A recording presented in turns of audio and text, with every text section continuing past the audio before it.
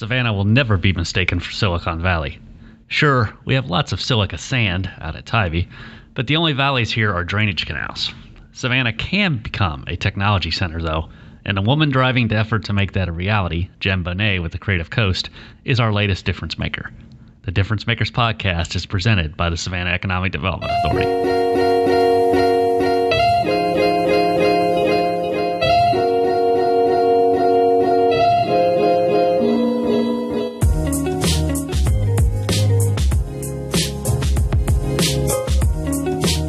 From the digital team at SavannahNow.com, this is Difference Makers, a podcast featuring interviews with Savannah's community leaders about what they do, how they do it, and why. I'm Adam Van Brimmer, and joining me for this episode is Jennifer Bonnett, the Savannah Economic Development Authority's Vice President of Innovation and Entrepreneurship, and by extension, the Executive Director of the Creative Coast. Through these roles, she is the leading champion for turning Savannah into a tech development magnet. This is not a new goal. It's been a dream here since Grumman Aerospace decided to headquarter its Gulfstream business jet division at the airport back in the late 1960s.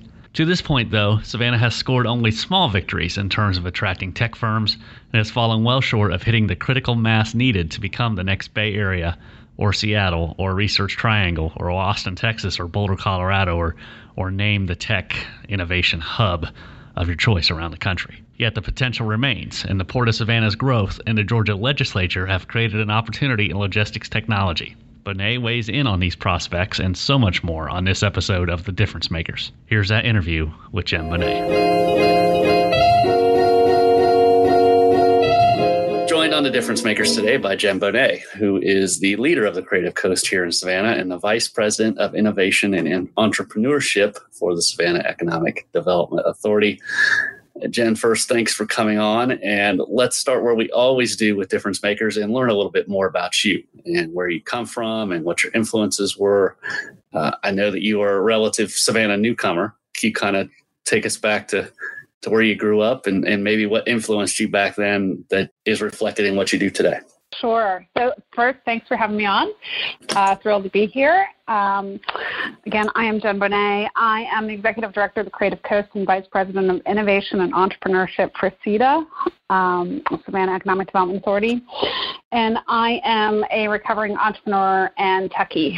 So if you want me to go all the way back, I fell in love with puzzles as a kid, right? There you go. So, I was that kid that on a rainy day would do a 1,000-piece puzzle by herself and get it done in less than 2 hours kind of thing, and just loved them. And then that grew into eventually a love of computers, strangely enough. I had a really good math teacher my senior year in high school who said, "You're really great at math. You'd be really good at computers. We have our first ever computer science class in the high school. You need to take it." And I was like, no. And then he just kind of forced me to, twisted my arm, and I took it, and I just fell in love with computers because it's really a puzzle, right? It's they put a problem in front of you, and you have to figure out how to use the computer and really language, right? Programming is a syntax of a certain language, how to solve that problem. And so I spent my entire career in tech. I got a degree in mathematics and computer science from a liberal arts college in Pennsylvania.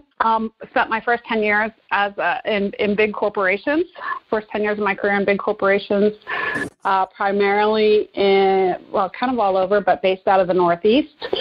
And then I decided that I wanted to live in the South. I wanted to be close to Savannah. I didn't really see an opportunity for me to actually be employed in Savannah at the time as a coder / team leader of coding teams. So I chose Atlanta so I would be close. And I've spent the last, up until 2 years ago, spent the last pretty much 20 years of my career in Atlanta building tech companies, primarily as an entrepreneur. I've co-founded 7 companies. I'm usually the chief technology officer, so I lead the technology team and the vision for the technology that we're going to use to solve a business problem. And, my companies have raised over $52 million in angel and venture capital. I've had 3 successful exits. And I've learned a lot about startups. I've learned a lot about technology. I've learned a lot about people. And that was fabulous. But about 8 years ago, 9 years ago, I got into what I call ecosystem building. And that was, on the side of my last company. I started a nonprofit called Startup Chicks. That grew to about 10,000 women across the globe, where we were kind of holding events and mentoring women that wanted to start primarily tech or scalable businesses. That led me to the ATDC. The ATDC liked what I was doing, so after I sold my last tech business in 2011, they asked me to join ATDC. As a catalyst, as a coach. So I coached companies for a couple of years, and then eventually I went on to lead ATDC, the Advanced Technology Development Center, which is the state's technology incubator. So the state of Georgia's 40-year-old technology incubator. It's on the Forbes top 12 list of technology incubators changing the world while I was there, and I led that for 4 years. And throughout my time there, I did a statewide outreach program. So even prior to that, I was familiar with the Savannah area. My family actually lives in the Low Country of South Carolina, so that's I'm very close to my family, and they're here, so that makes it easy. And when the time came and I kind of felt my work was done at ATDC and I was interested in, I call it coming home. So despite being a newcomer, I feel like this is home. Right. I reached out to SEDA. And I said, if, you might be able to steal me. And here I am. So I gave them the opportunity to make me an offer so I could come home. And, so I've been here about 27 months, and my job is very strange. I have 2 jobs, right? And I really think about it as ultimately my job is to be the catalyst. I'm a catalyzing agent. I use that word at ATDC as well. So I'm a fire starter.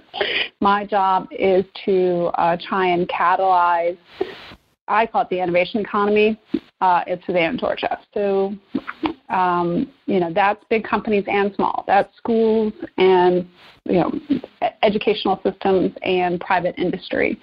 And so, how do we cultivate a connected community? We have a lot of creatives and a lot of technologists in the city already, but how do we bring them together and really catalyze the innovation economy and the potential that Savannah has to be a place where, high-wage creative technology jobs are the norm. So when you were sitting down to do those puzzles, where was that? And was it a family activity? Did everybody do it together?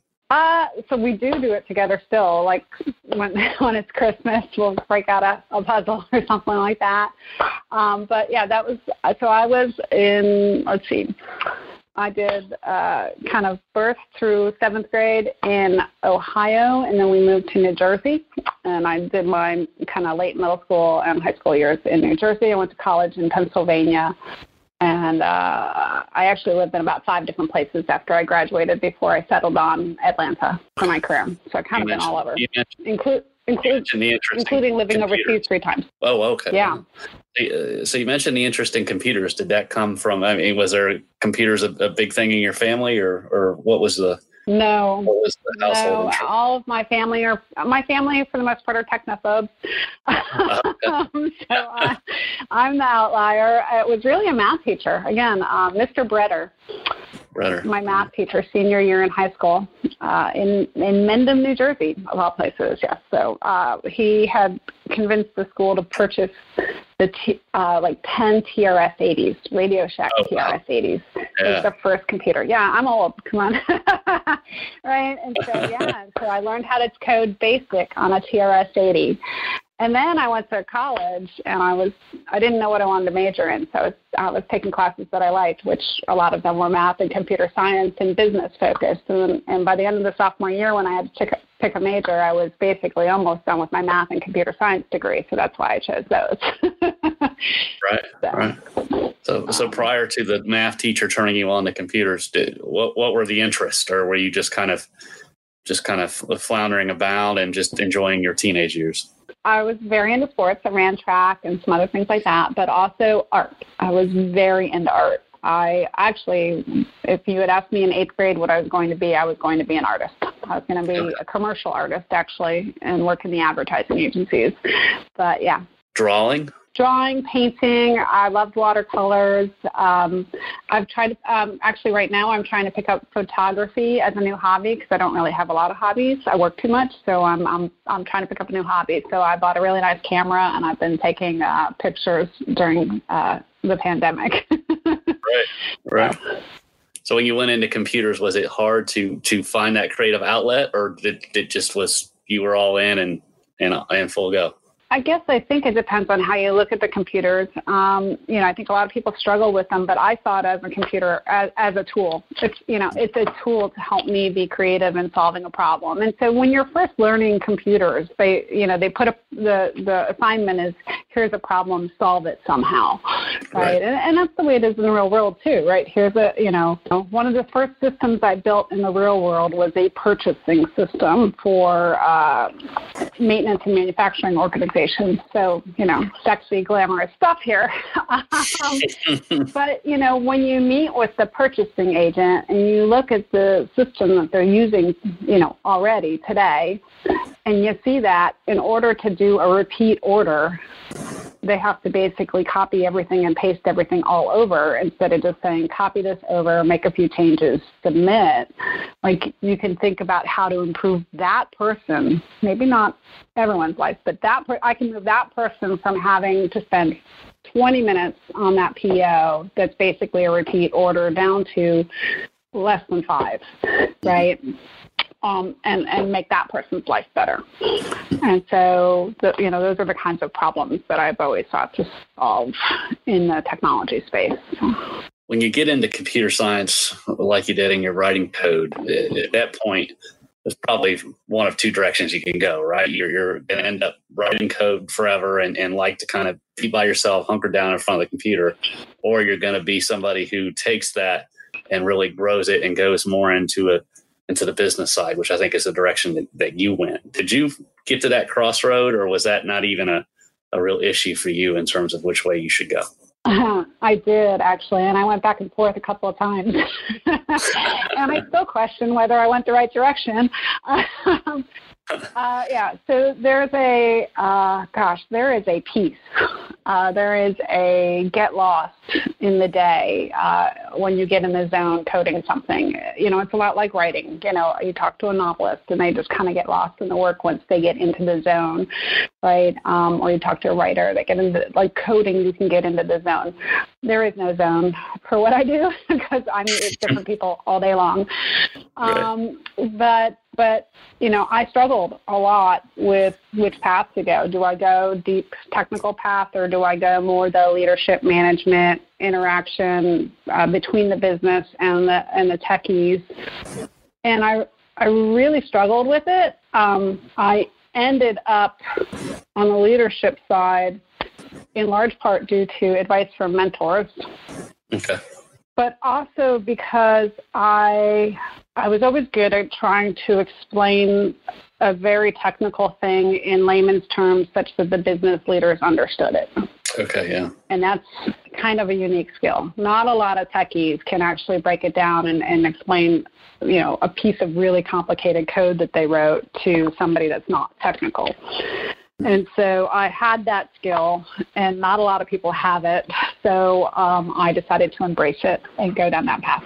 But I did go back and forth quite a bit. It was, I do miss the quiet. I do miss the getting lost in solving a problem for, and having that quiet time to really think and solve a big problem. I have, my job today has got very little quiet time. Yeah, I imagine. So when you did decide to go the business direction, and obviously ended up as an executive at a startup, what was that journey like? What were some of the challenges that you faced, and what were some of the lessons that you learned? Yeah, so, I think first and foremost, you have to realize that all businesses, technical or not, are people businesses, right? They succeed or fail by people and the team that you build around you. And I think when I grew my first company and we grew it to, over 300 employees, the thing that became most aware to me, like right away, was when I hire these people, I'm now responsible for these people. Yes. Right? I am my company, the company I founded, that I'm a founder of, is responsible for these people and their livelihoods. And, if we don't make it, their family might not eat, right? It's that serious.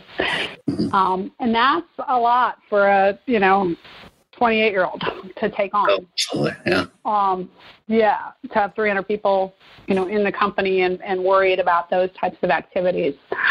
So that's one of the first things is, when you become that leader and you take on the startup is, you're probably trying to change the world in some way. You're solving some problem in the world and you want to have that impact. But, the impact that you have from day one, the minute you hire a single person, is you are now responsible for that person. If the company doesn't make it, that's on you, and that person's family, is on you. Like, that's the weight that you have to carry. And that's a lot to absorb for a lot of people.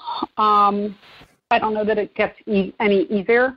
But I do, I'm a big believer in teamwork.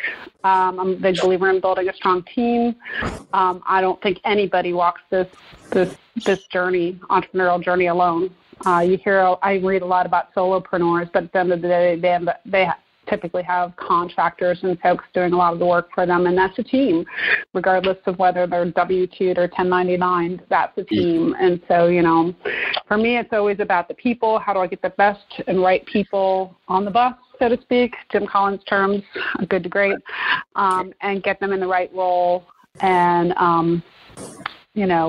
try and figure out, hopefully we're solving a really big problem that the team can get passionate about solving, and we can rally around that. We're going to work hard. We're going to play hard.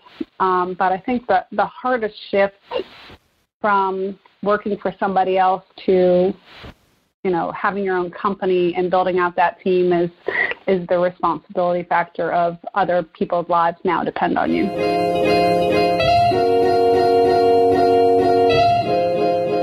You are listening to the Difference Makers podcast and a discussion with the creative coach, Jen Bonnett. Before we continue, let's pause and recognize a Difference Makers presenting sponsor and a real difference maker in our community, the Savannah Economic Development Authority. The team at SEDA is pushing to make Savannah a great place to work and live. SEDA is committed to creating, growing, and attracting jobs and investment in the Savannah area. Whether a business looking to relocate to the Savannah region or an existing business ready to grow and expand, SEDA is the centrifuge of a propeller, making the connections, helping propel the business to success. Learn more about the Savannah Economic Development Authority and what they do in the Savannah community by visiting SEDA.org. Now, back to the discussion with the creative coach, Jen Bonnett.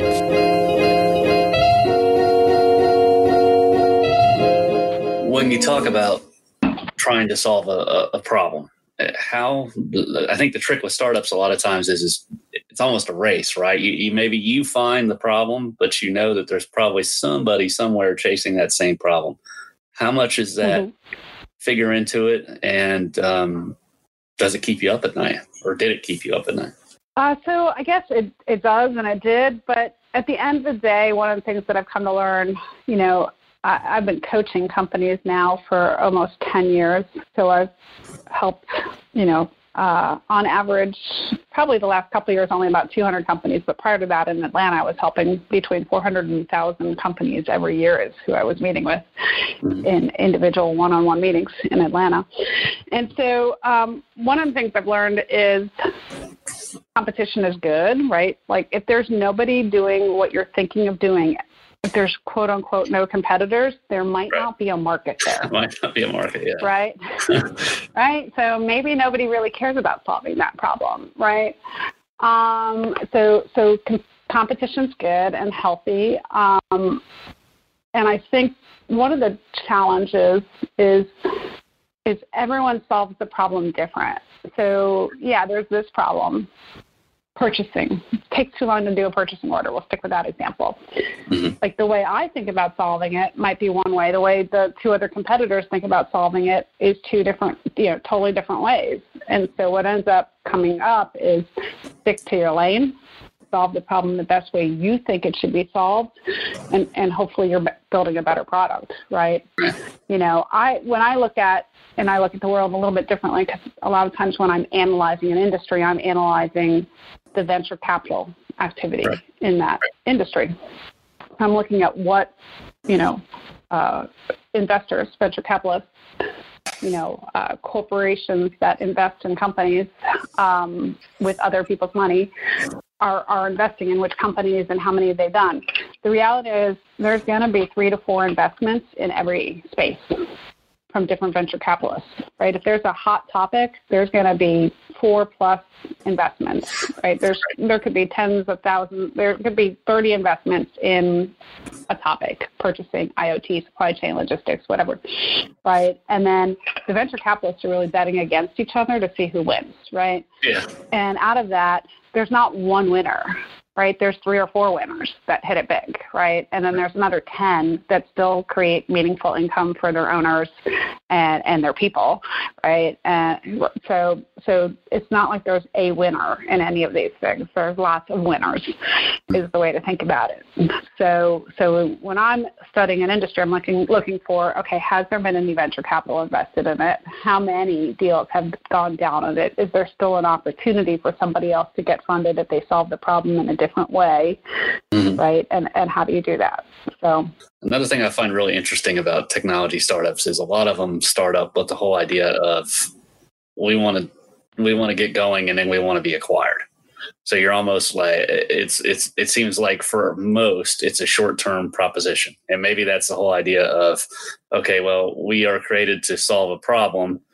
We get to where we've solved that problem, then maybe we want to move on to something else, and rather than pivot the company, we just have this company get acquired by a bigger company and then do something else.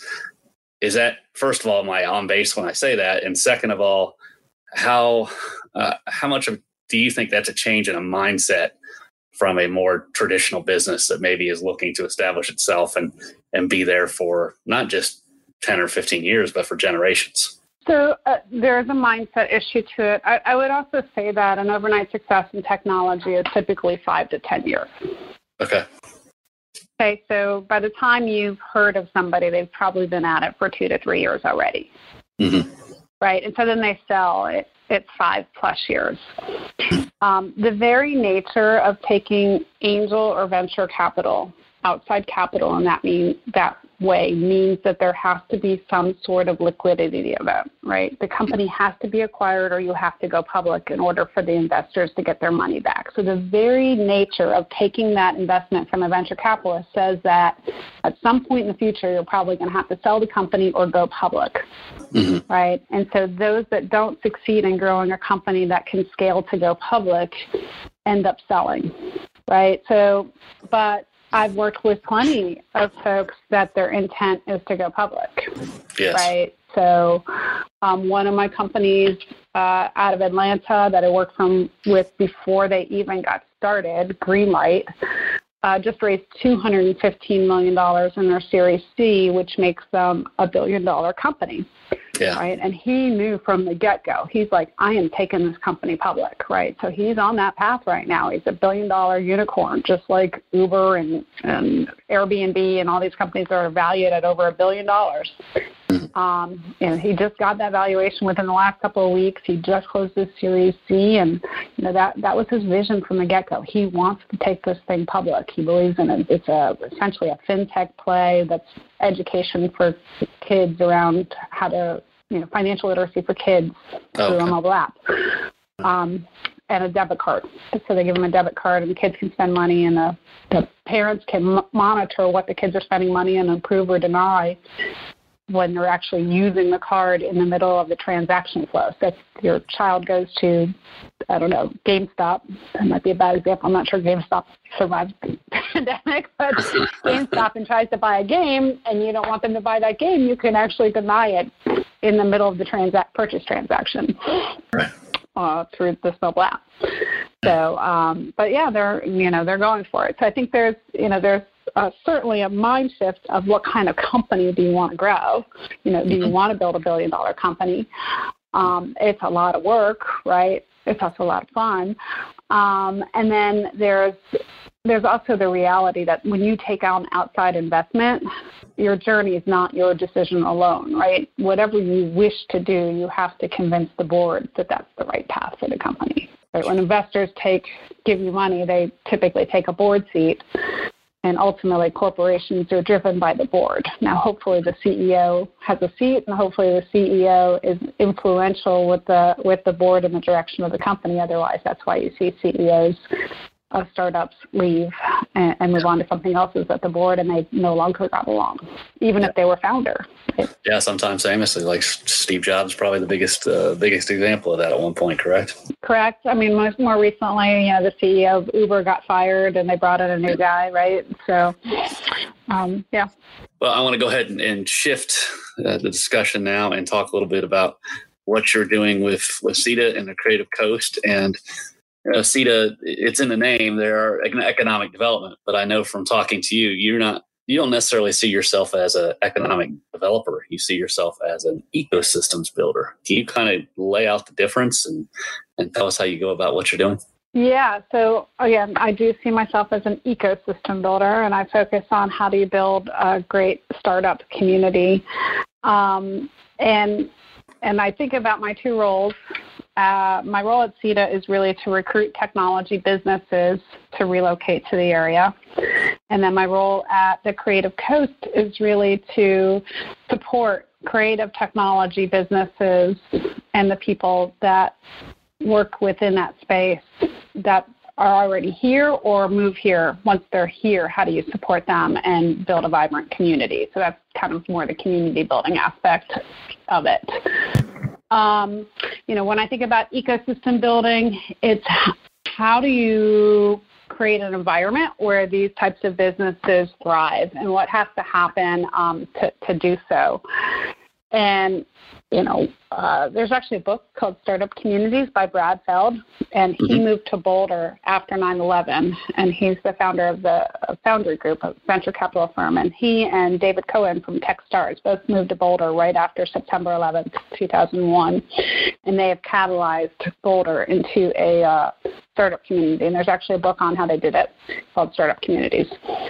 Boulder is actually the model that I look at. So when I'm not reinventing the wheel here in Savannah. I'm trying to kind of look at, okay, what components do we have? What can we strengthen? What do we need to pull in? But Boulder is about the same size as Savannah. There's about 350,000 people in the MSA. It's got about the same number of students. So we have about 60,000 students. Boulder has about 55,000 students from the various universities. Boulder's got a really attractive downtown area, although it's primarily kind of one street and things up a bit. We've got a gorgeous downtown, obviously, with all our beautiful squares and parks. We've got the river. We've got the beaches and the creeks for kayaking and boating and all the gorgeous outdoor activities surrounding the water. Boulder's got all this gorgeous activity around mountains, so high quality life. So we've got a lot of similarities, yet Boulder is considered one of like the top 10 startup towns in the country, right? So and we're not, right? So you look at it and you go, okay, we have the assets, right? We have all the assets to be successful at that. So what do we need to do to activate this? And so I think about, what types of activities are we doing to build a community? And those are things like, unfortunately, a lot of this used to happen in person, so I struggle a little bit, but it's meetups, it's 1 million cups. We do an entrepreneur's night. We do She Hustles. We have mental office hours. We have the Geekend conference / Grit conference, right? And those are community building activities. There's educational activities to support the ecosystem. So right now, Creative Coast is doing one educational activity for entrepreneurs, techies, or creatives every week via Zoom. We have been doing that in person before, but now it's via Zoom. So providing educational activities around that, which is also community building. It's things like Biz Pitch that's coming up that Creative Coast has partnered with SCORE to identify high potential entrepreneurs. It's things like the Idea Accelerator Bootcamp, which Creative Coast runs with APDC. That is actually a 14-week kind of accelerator type program for idea stage entrepreneurs that we run in the winter every year. So it's all this activity around community building. And then it's and community building for me is a lot about, okay, to have a successful technology startup, I need a techie, coder. I need a marketing/UX design person, and I need a business person, right? Those three people, those are the three skill sets you need to have to start a successful tech company, right? So if I can get those three people in the room, three people that are passionate about a similar problem in the room, then maybe magic happens. Because maybe, I don't know, 3 to 5 years from now, they start a startup. Right. So once we're catalyzing that activity of these people, individuals of these skill sets coming together, the entrepreneurs, the technical people, and the creative folks coming together, then we start thinking about, okay, if you're forming a startup, what do you need? Aside, you need talent.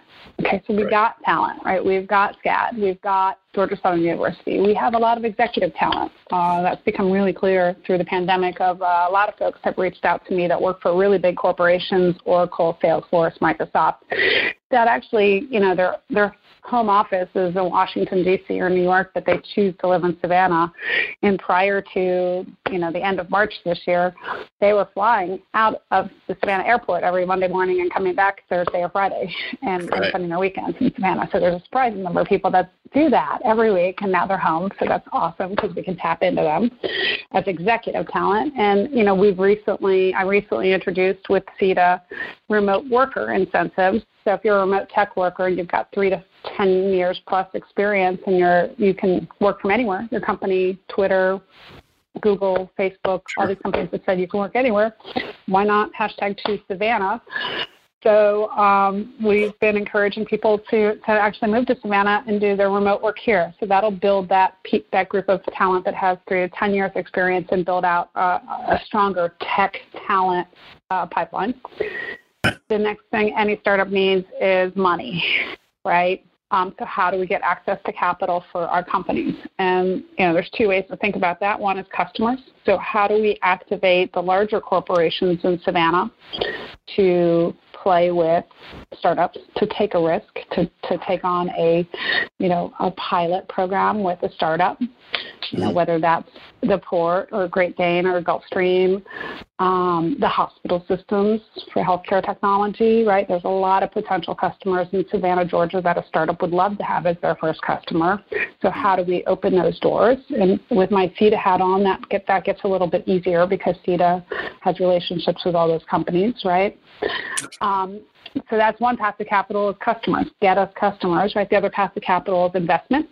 This is someplace where we're a little weak. We have a lot of high net worth individuals, and we do have an angel group, the Aerial Southeast Angel Partners, which is still active. They traditionally have not made a lot of investments in Savannah-based companies, mostly because they primarily invest in healthcare, and we have not had a lot of healthcare-focused startups. Right. People invest in what they know. So if you're a retired doctor, you're probably going to invest in medical software or devices, right?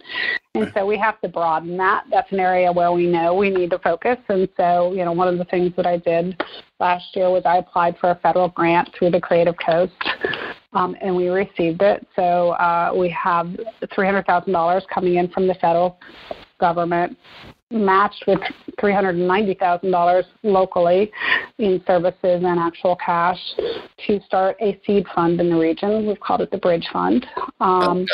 We did put it on hold.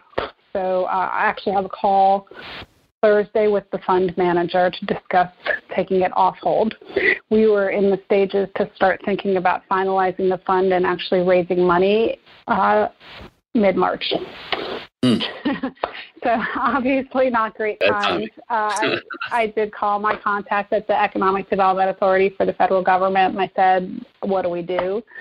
And they were able to allow us to put it on hold for a year. So we've kind of frozen it. We've touched no money. All that $300,000 is sitting out there waiting for us to ask to use it. And we're going to start having some conversations about reactivating that this fall. So, did not see it as a good opportunity in March to try and raise money with what was going on. So it kind of took a back seat to that. And so that's kind of how I think about helping startups is how do we build out this pipeline of talent, pipeline of money, customers and or investors. And then the last thing we need is office space, right? And that's kind of debatable today. Most tech companies would say, we don't really need office space today.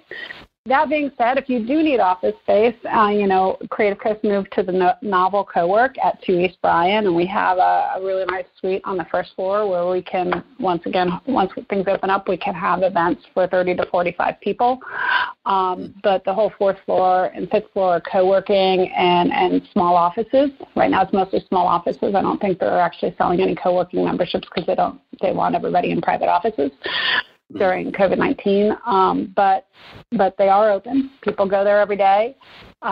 Great offices, really fast internet, great amenities, and when you rent an office there, everything's included and it's short term. So it's minimum 30-day, 1 month commitment, but upwards to 3 with pretty flexible terms. So you get your furniture, you get your internet, you get the janitorial service, everything's included in that one price, and it makes it really easy for startups because as a startup, you may be 3 people a day, you maybe plans to be 50 people in 6 months, but you may actually only be 20 people in 6 months, and then it might take 3 years to get to 50 people, right? So you need a little bit of flexibility. If you go sign a lease for a space for 50 people and you're not at 50 people yet, then you're burning cash that you don't need to burn. So you've got to be somewhat long-term leases are not great for startups. So this is a great place for that. And then I'm also in talks with a lot of different organizations and private entities that are talking about doing some interesting things in Savannah as well. So, my vision for Savannah starts to look like I'm going to call them innovation hubs, that we have multiple innovation hubs in different neighborhoods throughout Savannah that are all focused on a different industry. So I've been part of the Logistics Tech Corridor, and we did the Logistics Innovation Hub study with Georgia Southern University, which came back and said, yes, we should in fact build a physical space for this logistics innovation work that we're doing, somewhere between 8,000 and 25,000 square feet. So, I kind of envision an innovation hub around logistics in Savannah proper, but towards the port, right? Would that make sense, right? And then, there's some talk of a food incubator in the Starland District. There's some talk around a minority-focused incubator innovation space over on near MLK. There's some talk about a energy tech innovation space, over kind of just east of downtown. And so what I'm starting to see is private individuals, successful entrepreneurs giving back to the community by launching innovation hubs in their industry of focus. And I kind of look at my role with the Creative Coast and probably with SEDA, hoping to connect all of those spaces such that we have a vibrant community together. Again, you are listening to a conversation with the Creative Coast Jen Bonnett on the Difference Makers podcast. While Jen is catching her breath for a moment, I want to invite you to subscribe to SavannahNow.com. Hold on now, I've got a deal for you. For a limited time, podcast listeners get the first month free and pay just $7.99 a month after that. That's an inexpensive way to reconnect with your community, one story at a time. You'll get the latest from Savannah City Hall, find out what's going on with our schools, catch the latest sports happenings, and enjoy a blend of diverse, insightful opinion pieces from our many state, local, and national contributors. Visit SavannahNow.com/digital-only offer to sign up. That's SavannahNow.com/digital-only offer. Now, here's the rest of the Difference Makers interview.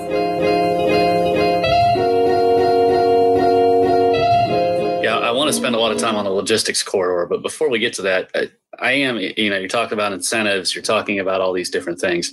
What does it take to get that critical mass? Because I think that's really probably what it is, right? When you look at Boulder, whether it's Boulder, Colorado, or Atlanta, or Research Triangle in North Carolina, somehow these places reached critical mass where everybody said, I'm going to do a tech startup, and that's the place I want to be.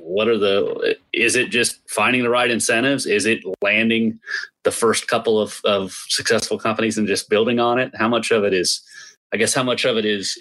can be planned and strategized, and how much of it is just it just happens? So that is part of what is the challenge of my job, right? I'm not sure that I'm ultimately responsible for the success that I'm trying to make, right? At the end of the day, I can do all these things and nobody can move here. Right. So that does make it a little challenging. I could be working my butt off and nothing happens. But I do think I am first and foremost an entrepreneur. Right. So the way I think of things is about an entrepreneur, right? And an entrepreneur is going to choose a place that they want to choose, period. Right. Yes. That's why we have some successful companies in tech that are already here. I call them hidden gems because not a lot of people know about them. But, we've got 40 plus people tech firms in Savannah, Georgia, right, that have both been around probably 10 plus years. It's just nobody talks about them, right? On Point Digital, e-learning platform down on the south side, right? And then CTG, Covenant Technology Group, which is in off Barnard, right downtown. But, they're doing healthcare-related software for hospitals and large office practices. But they're like a hidden gem. I mean, I literally found Covenant Technology Group by seeing a little tiny placard on the doorbell stuff, ringing the doorbell and going up and asking them what they did. Like, nobody knew they were here. So how do you get people, because they're entrepreneurs, they want to live in Savannah, they launched businesses that they've grown and scaled to their definition of success and have great jobs for people locally, but nobody knows about them, right? So how do we get somebody talking about the story of those companies? How do we get more of those companies here? And I think, ultimately is Savannah the type of place where an entrepreneur wants to live, and can they be successful here? And I think we're in the process of proving that, yes, you can, right? We know people want to live here. We know I've got, 75 people that have signed up for remote worker incentives. 12 are already here. So we know people want to live here. I'm getting more and more phone calls from people that are like, I'm in New York, I got to get out. I'm in Chicago, don't want to be here this winter, got to get out. And some of these people are not just the possibility to move here as remote workers. Some of these people have companies. Right. So I think I look at my life right now as I've been pushing a boulder up a hill for 2.5 years. Yeah. And I'm 100 feet from the precipice. I'm 100 feet from the top. And all I need is one or two of these entrepreneurs or companies that I'm currently working with and projects that I'm currently working on, including around logistics tech, to actually come into fruition, and we're all going to be chasing the boulder down the hill. So I think we're on the cusp of it. And I think I almost hate to say this out loud, but I believe that this COVID-19, the pandemic, the world shutting down for 6 to 8 weeks, the way that the city, the mayor and the council led through that, publicly got out to the world, and people are interested in Savannah right now. People that are in New York, that are in Chicago, that are in San Francisco are interested in coming to Savannah for the quality of life and that we have, and in part because of the way that Savannah has handled the pandemic. Right. Let's spend the balance of the time talking about the Logistics Technology Corridor. You wrote a piece for the business page just recently, just a couple weeks ago, that talked a lot about some of the findings that were coming from the study and the way forward. Of course, the state has put some serious dollars toward helping to develop a logistics technology corridor here. And it seems like they finagle it and they kind of massage it a little bit every year, but I take it they're massaging it for the better. I know that this was at least a vision before you. How has it progressed since you got here, and how close are we on, you talked about being on the cusp? Is this corridor ready to take off, and what kind of difference will it make in Savannah? Sure. So I've been all in on the corridor since I got here. I was actually involved in the corridor task force before I got here through my old role at ATDC and having a staff member here in Savannah at the time. The study came back and again says, yes, we should do it. And, looked at comparisons between ourselves and Chattanooga and Greenville and Charleston and Jacksonville, and basically said, per capita, we actually have more software engineers in town, which I was like, wow, I did not know that. And we have more logistics workers in town. So we have the talent to do it. The study came back and said that we need more corporate engagement. So that's one of my primary focuses, is how do we make sure that, the Port and Great Dane and other companies are truly in, and whether or not they're currently have like a local headquarters or office, or whether or not they're somewhere else in the state. So I'll be like looking for Norfolk Southern and some other folks like that to get engaged.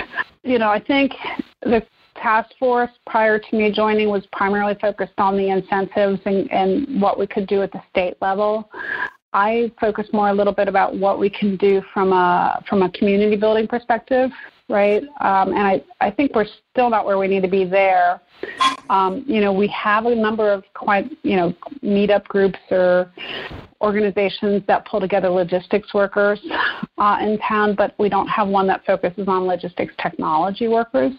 Mm-hmm. So I'd like to see that. We were starting that in February, and at the Creative Press, we're going to have a logistics tech meetup and have all the tech workers from the logistics industry get together once a month, and we kind of failed at that because of COVID so far.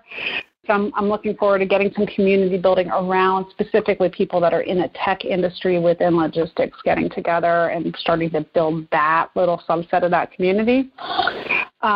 I think, we're working really well with both Savannah Tech, Savannah and the University System of Georgia, especially Georgia Southern University and Savannah State, to think about how do we think about the education components, cradle to grave, that are going to need to be necessary for the logistics jobs of the future.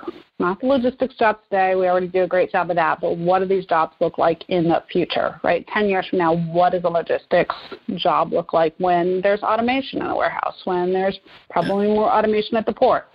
So how can we get ahead of that curve, create programs so that people don't get displaced, but people move up into these new technology jobs? Mm-hmm. So we're working really hard there.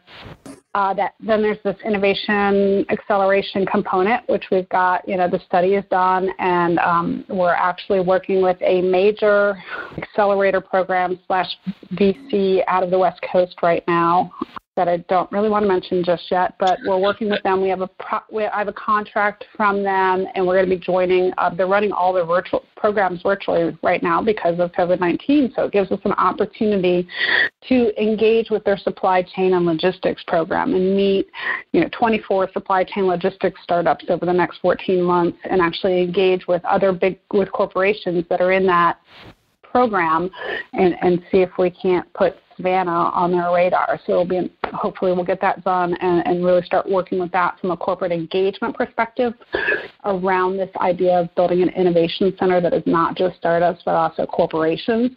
Mm-hmm. So we're working, that's my primary focus, is in that column, and then there's the incentives. SEDA already has incentives that would apply to any technology firm that moves to the area, but can we get more incentives from a state perspective? And that probably won't happen this year just because of the budget. The COVID-19 the budget was in bad shape before COVID-19, and the state budget's in even worse shape. So getting funding from the state is probably not viable until possibly 2022 or so.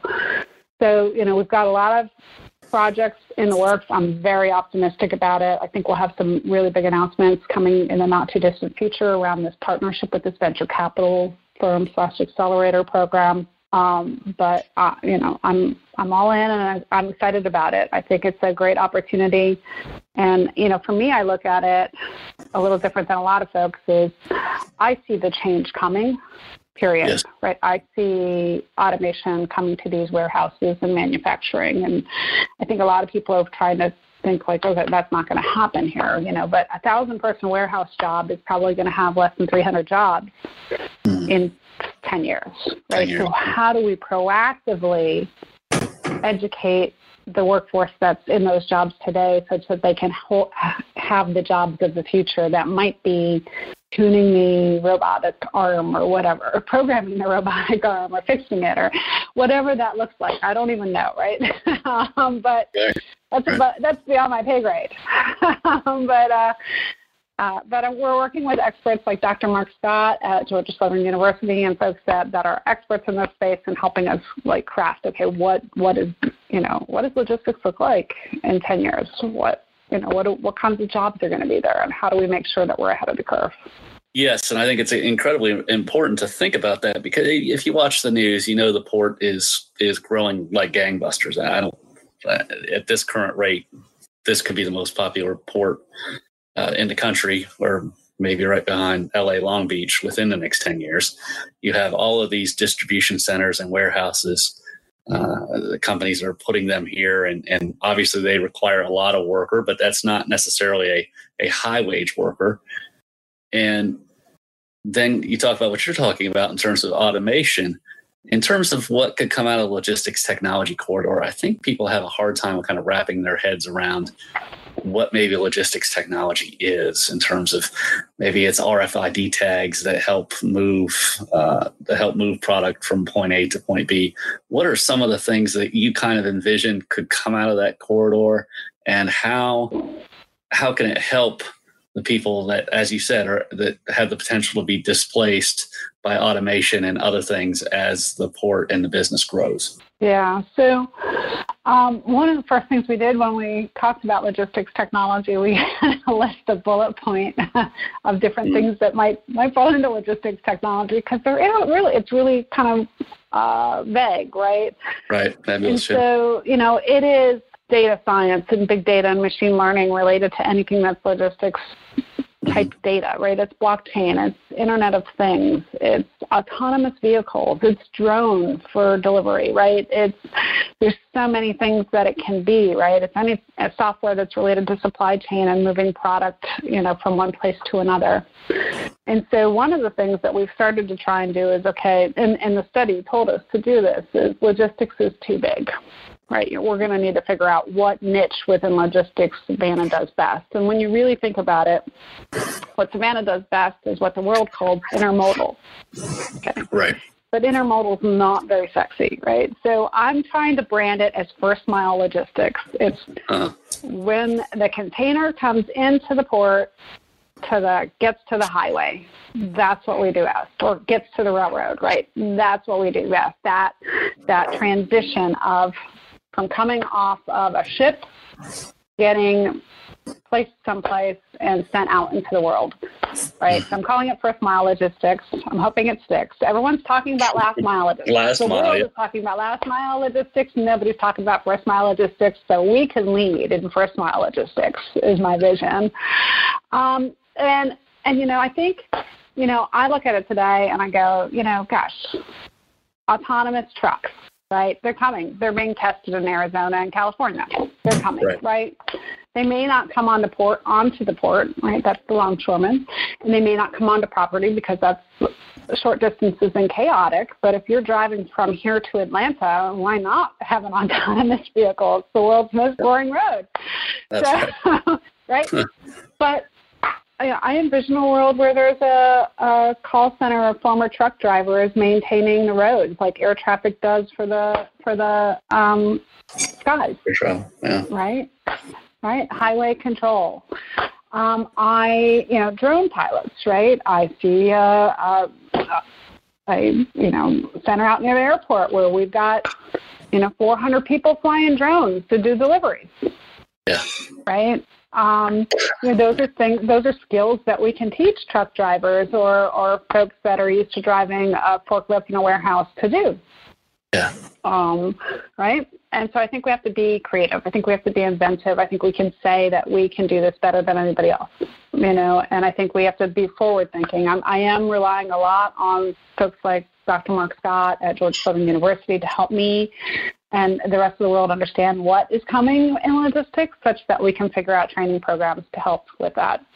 And, the truth is at this point, 10 years out is a guess, right? But hopefully you make some guesses, and some of them are right, some of them are wrong, but the ones that are right hopefully create enough high-wage jobs to be meaningful in the area. Right. And forward thinking is the key, right? Because if you get behind, by the time you catch up, you're not really caught up. You're just going to be behind. So that's a great way to look at it. Well, we will watch this eagerly over the coming years, and we really appreciate what you do and what the Creative Coast is doing and what SEDA is doing. And we really enjoyed having you come on and share some of these things and these ideas. And I really appreciate it. Thanks. I enjoyed being on it. And anyone in the broader community that wants to get involved and wants to help with this, I'm always looking for people to collaborate with. So I can be reached at jen@thecreativecoast.org. That's a wrap on this episode of Difference Makers. Thanks to the Creative Coast Jen Bonnett and to our presenting sponsor, the Savannah Economic Development Authority. Tap into the Difference Makers archives anytime on your favorite podcast app to hear interviews with more of Savannah's community leaders, such as Plant Riverside District Developer Richard Kessler, Savannah's go-to authority on hurricanes, storm modeler Chuck Watson, and convenience store magnate Greg Parker. Difference Makers is a production of the Savannah Morning News and SavannahNow.com. On behalf of myself and producers Asha Gilbert and Zach Dennis, thank you for listening. The next Difference Makers will post November the 20th.